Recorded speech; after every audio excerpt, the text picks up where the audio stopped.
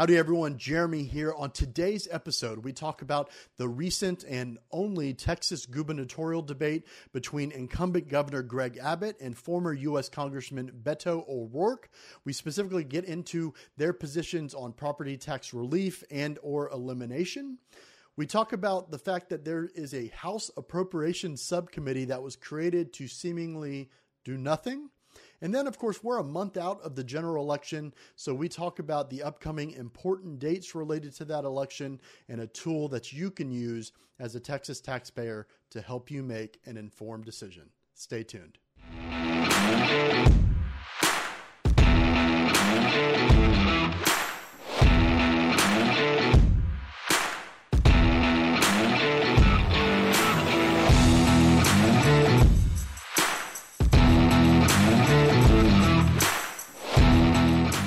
Good evening and welcome to Taxpayer Talks, the podcast where we hold Austin accountable by keeping taxpayers up to date with news that affects their wallets. My name is Tim Harden, president of Texans for Fiscal Responsibility. This is my partner, Jeremy Kitchen, our executive director. How are you doing today, Jeremy? Doing all right, man. How are you?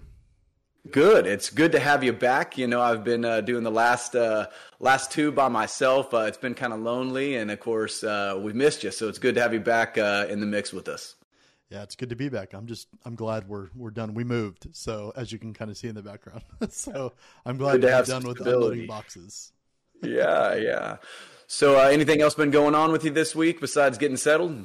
No, I don't think so. I think it's just more kind of like preparing for, the election cycle and then the pre-filing period that occurs shortly thereafterwards. And then we're just kind of trying to make sure we're ready for those sorts of things as bills start to get filed going into the regular session starting in January. Yeah, we're getting really close. The election's coming up. We're going to talk about that here in a little bit. But good. We have some speaking engagements coming up next week, which we'll talk about here in a little bit. But let's go ahead and get into the news. I think the first thing we have going on is we had the debate between Abbott and Beto. So we have a clip we want to watch. So let's take a look at that real quick. The campaign team has said since taking office, property taxes have been reduced by $18 billion. Yet those reductions have not kept pace with rising property values that increase the taxes homeowners pay. How do you solve this problem without introducing additional revenue streams? You have 30 seconds. Sure. So one way that we have reduced property taxes is through those homestead exemptions. Another way that we've done it is by buying down the property tax rate at the school district level. And what I propose to do with this $13.5 billion, if not more, is to drive down those property tax rates even further. My goal is to eliminate the school property tax that's imposed in the state of Texas so that people can genuinely own their own home without being taxed out. So, wow. I mean, honestly, when I watched this live, I started jumping up and down in my living room, and not necessarily because I think Abbott is going to eliminate school property taxes, but what this shows and why it's so significant is it shows that the message that we have been promoting for the last year and that the grassroots and all of our supporters have been supporting for the last year has penetrated the top office in Texas. I mean, if you would have told me last year that Abbott would have been talking about eliminating school property taxes so people can actually own their home, it's almost verbatim the message we've been sending out there. And so it's exciting for that reason. It's major news, don't you think, Jeremy? Yeah, I mean, I think if anything, right, like as you said, we're under no, illusion, right, that it's just going to happen. Obviously, it's going to continue to take pressure from not only us, other organizations, but Texas taxpayers, right? But I think what it does show is that there's at least an understanding that the kind of pre-existing strategy of just slowing the growth might not be enough, right? As you've got taxpayers reeling from just an ever-increasing property tax burden, as we hear multiple times, we've talked about multiple times on this show, of course, in articles and content that we produce. I just don't think they could ignore it in the same way as before. Yeah, I think another thing I was paying attention to during the debate is if you were watching, both Beto and Abbott, I noticed at least that Abbott had just a slew of notes all over his desk, and that probably speaks to his ability to debate. Probably speaks to the fact he only agreed to one, right? But the fact that he was going so closely, every time he was asked a question, he was checking and circling notes, what this tells me is this was a note that he had already down. So they'd already prepared likely to say this. And so, yet again, very, very significant. I think at this point, now that he has made that proclamation, it's incumbent upon us as voters and taxpayers to now hold his feet to the fire, because he said it. We all heard him say it. And he said his goal, specifically, he said his goal is to eliminate school property taxes so people can actually own their home. And so that is significant. So I would ask taxpayers, when we're looking forward, when he starts getting into legislative priorities, that we would demand that this is a legislative priority for him. Yeah, I mean, absolutely, right? It's one thing to talk about it. It's another thing to be about it, right? I think the saying goes. And look, if this isn't, on his quote unquote emergency agenda in early February when he gives his State of the State address, that should be concerning, right? It means he's not prioritizing it. It means we're not putting enough pressure on people like the governor, right? Or lawmakers or Republican leadership, in effect, both the House and Senate. Obviously, they've all kind of said things in varying ways, maybe barring Speaker Dade Phelan, who's kind of been silent on the issue, but, talked about using the budget surplus in some capacity, in some amount, to at least buy down the school maintenance and operations portions. As we talked about several times, the largest portion of the property tax, in effect, if they actually follow through with some of what they've at least said thus far, right? I.e., let's say Abbott using at least half of it, that would actually provide relief, right? It would actually be something that was impactful. Taxpayers would actually feel that, as opposed to these kind of trinkets that we've seen previously. That would be great. Now, of course, the follow-on to that is that it also needs to put us on a path to its elimination, right, ultimately. And so we'll see. Time will tell. The legislative session is set to begin, I think it was January 10th. And so we'll kind of see where priorities are as that session carries on. So. Yeah, I think it's funny. They were both candidates were asked, and to kind of juxtapose Beto's responses to Abbott's responses, he gave us the surprise, of course, was him saying he wants to eliminate. He, of course, like you said, reiterated the fact that he wants to use about half of the surplus. Beto, on the other hand, came out when he was asked how he's going to, I think, take care of property taxes long term. His first response was expand Medicaid.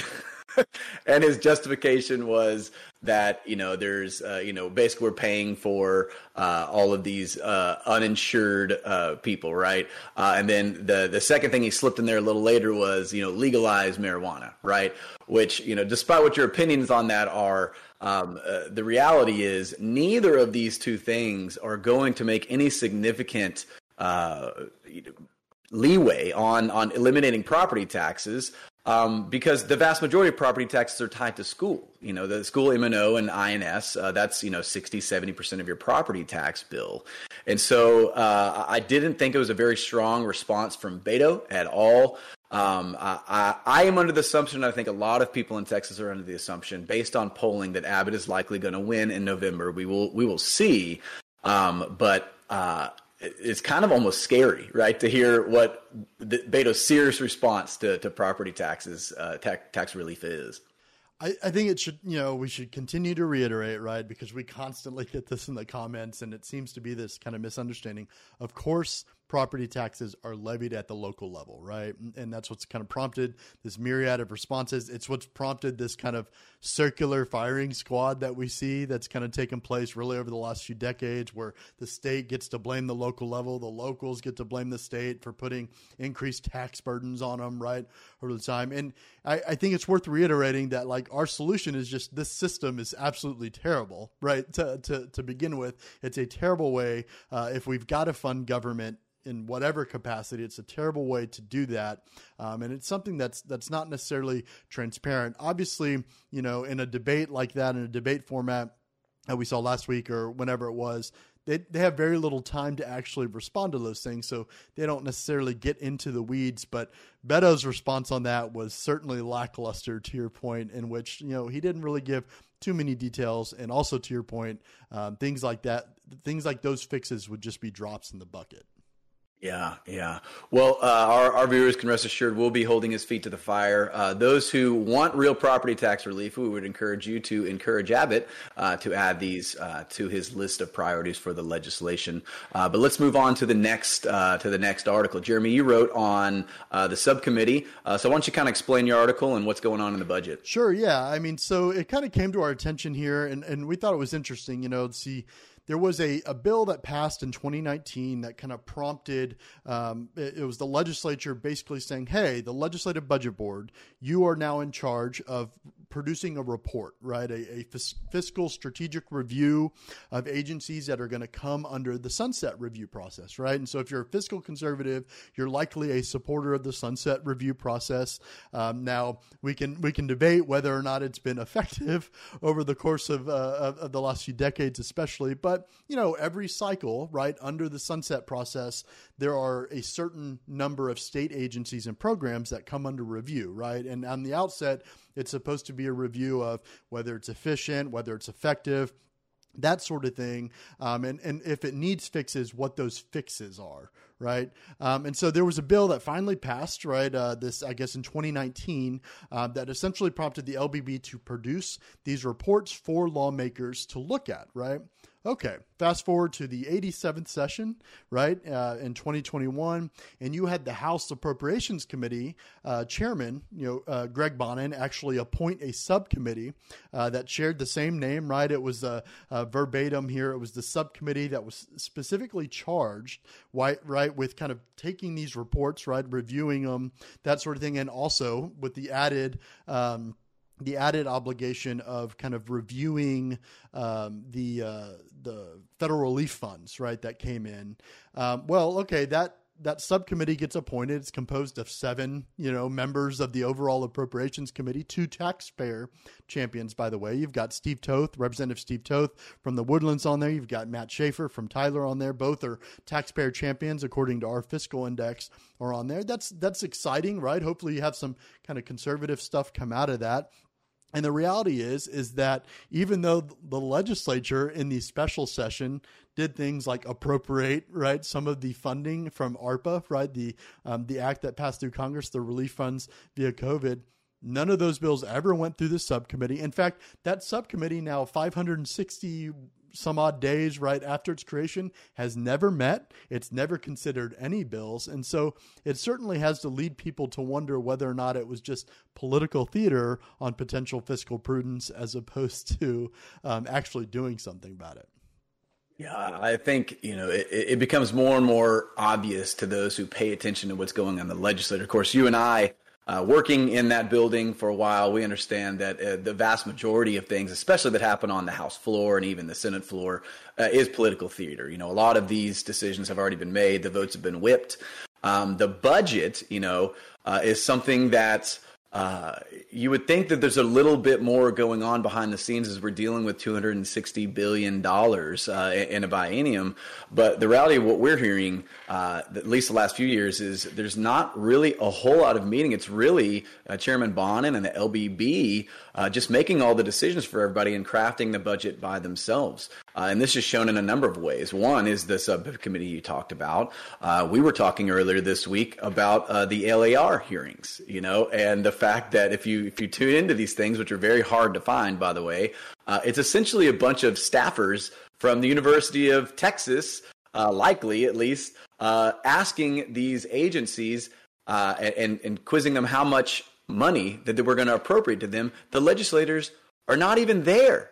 They're not even there. And so this, once again, just is mounting evidence that the whole budget process is turning into this just big charade and big show where the vast majority of the decisions and appropriations are made behind the scenes by the chairman, the LBB specifically, and everyone else is out there just, I guess, show that we're doing something, right? Sure. I mean, look, we've talked about it several times. The budget process itself is convoluted, purposefully so, right? Is that there's not a lot of transparency as to what happens. Obviously, it's not a topic that's the sexiest, right? But it is technically, right, the one thing that we elect these state lawmakers to actually do, right, is to pass a balanced budget, among other provisions. And, as taxpayers, we should certainly be concerned always, right? Every cycle, right? How it is that lawmakers are going to budget, right? And fund state government and the ever growing kind of burdens that they put on taxpayers, the agencies and programs that kind of consist within the state budget itself. We should be concerned about that sort of stuff. And we should absolutely be concerned when things like this are kind of put on autopilot and the lawmakers we elect aren't necessarily involved in the process, to include lawmakers that are appointed to these committees by which they're supposed to have jurisdiction over these things.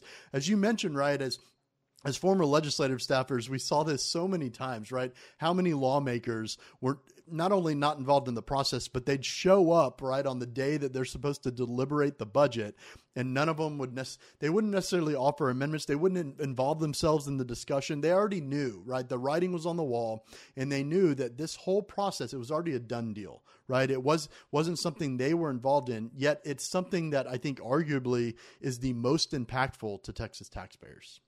Yeah, you're right. And I think this is why we made the budget, and specifically our idea for a frozen budget, as part of the Texas Prosperity Plan.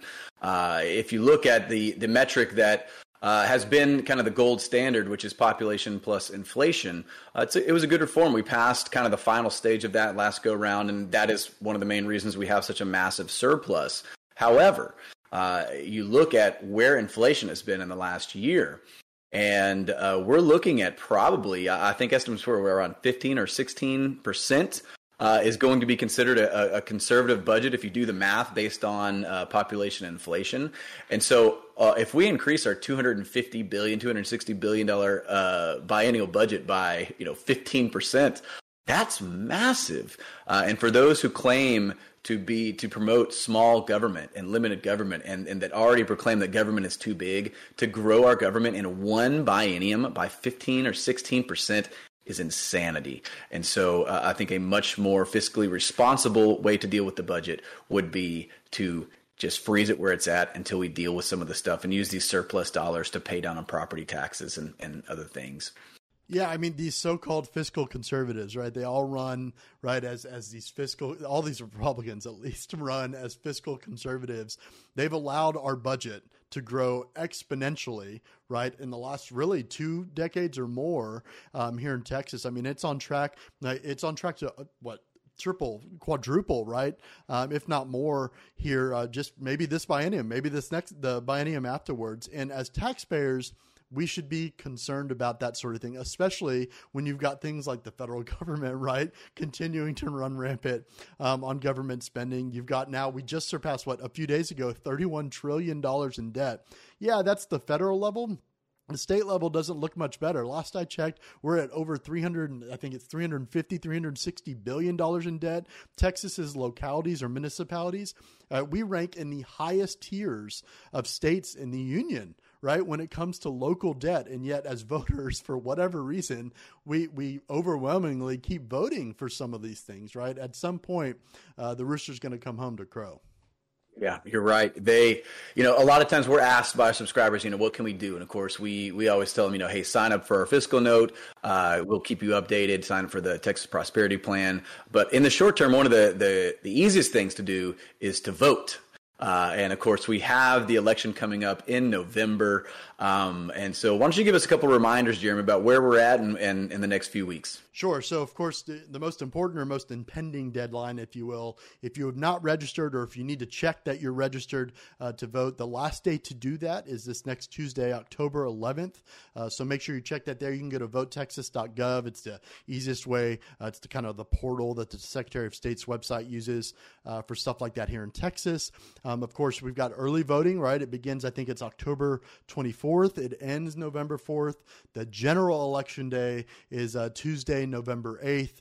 And of course, we, right, as a reminder, provide a resource for free, right, for any Texas taxpayer, anyone that's interested.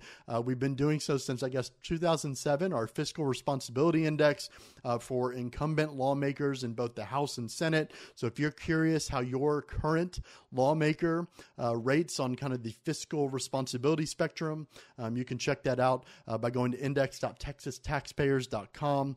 The most recent legislative session is up there, and then you can see going back all the way to 2007. Yeah, absolutely. And just a reminder, if we want fiscally conservative policies, then we have to put in fiscally conservative lawmakers. And so I think a lot of people out there, some people are displaced and they're frustrated with voting, but I would just encourage everyone out there to engage your government through voting. Show up at the ballot box, vote for fiscal conservatives. Only with fiscal conservatives in office who do what they say they're going to do are we going to be able to turn around this broken property tax system, our broken budget. And so don't stay home. If you haven't registered, get registered, and then show up in November. So, and of course, after the election, we will be going downhill straight into the legislative session. We'll be keeping y'all up to date with everything going on in the next few weeks as the election approaches. But I think that is all we have today. And so we will see y'all again next Thursday at 5:30. We appreciate y'all being with us, and we'll see you soon. Take care. Take care. For even more content, follow us on social media at Texas Taxpayers on Facebook and Instagram, at Texas_Taxpayers on Twitter. Subscribe to The Fiscal Note, our weekly email jam-packed full of information important to Texas taxpayers at texastaxpayers.com/subscribe.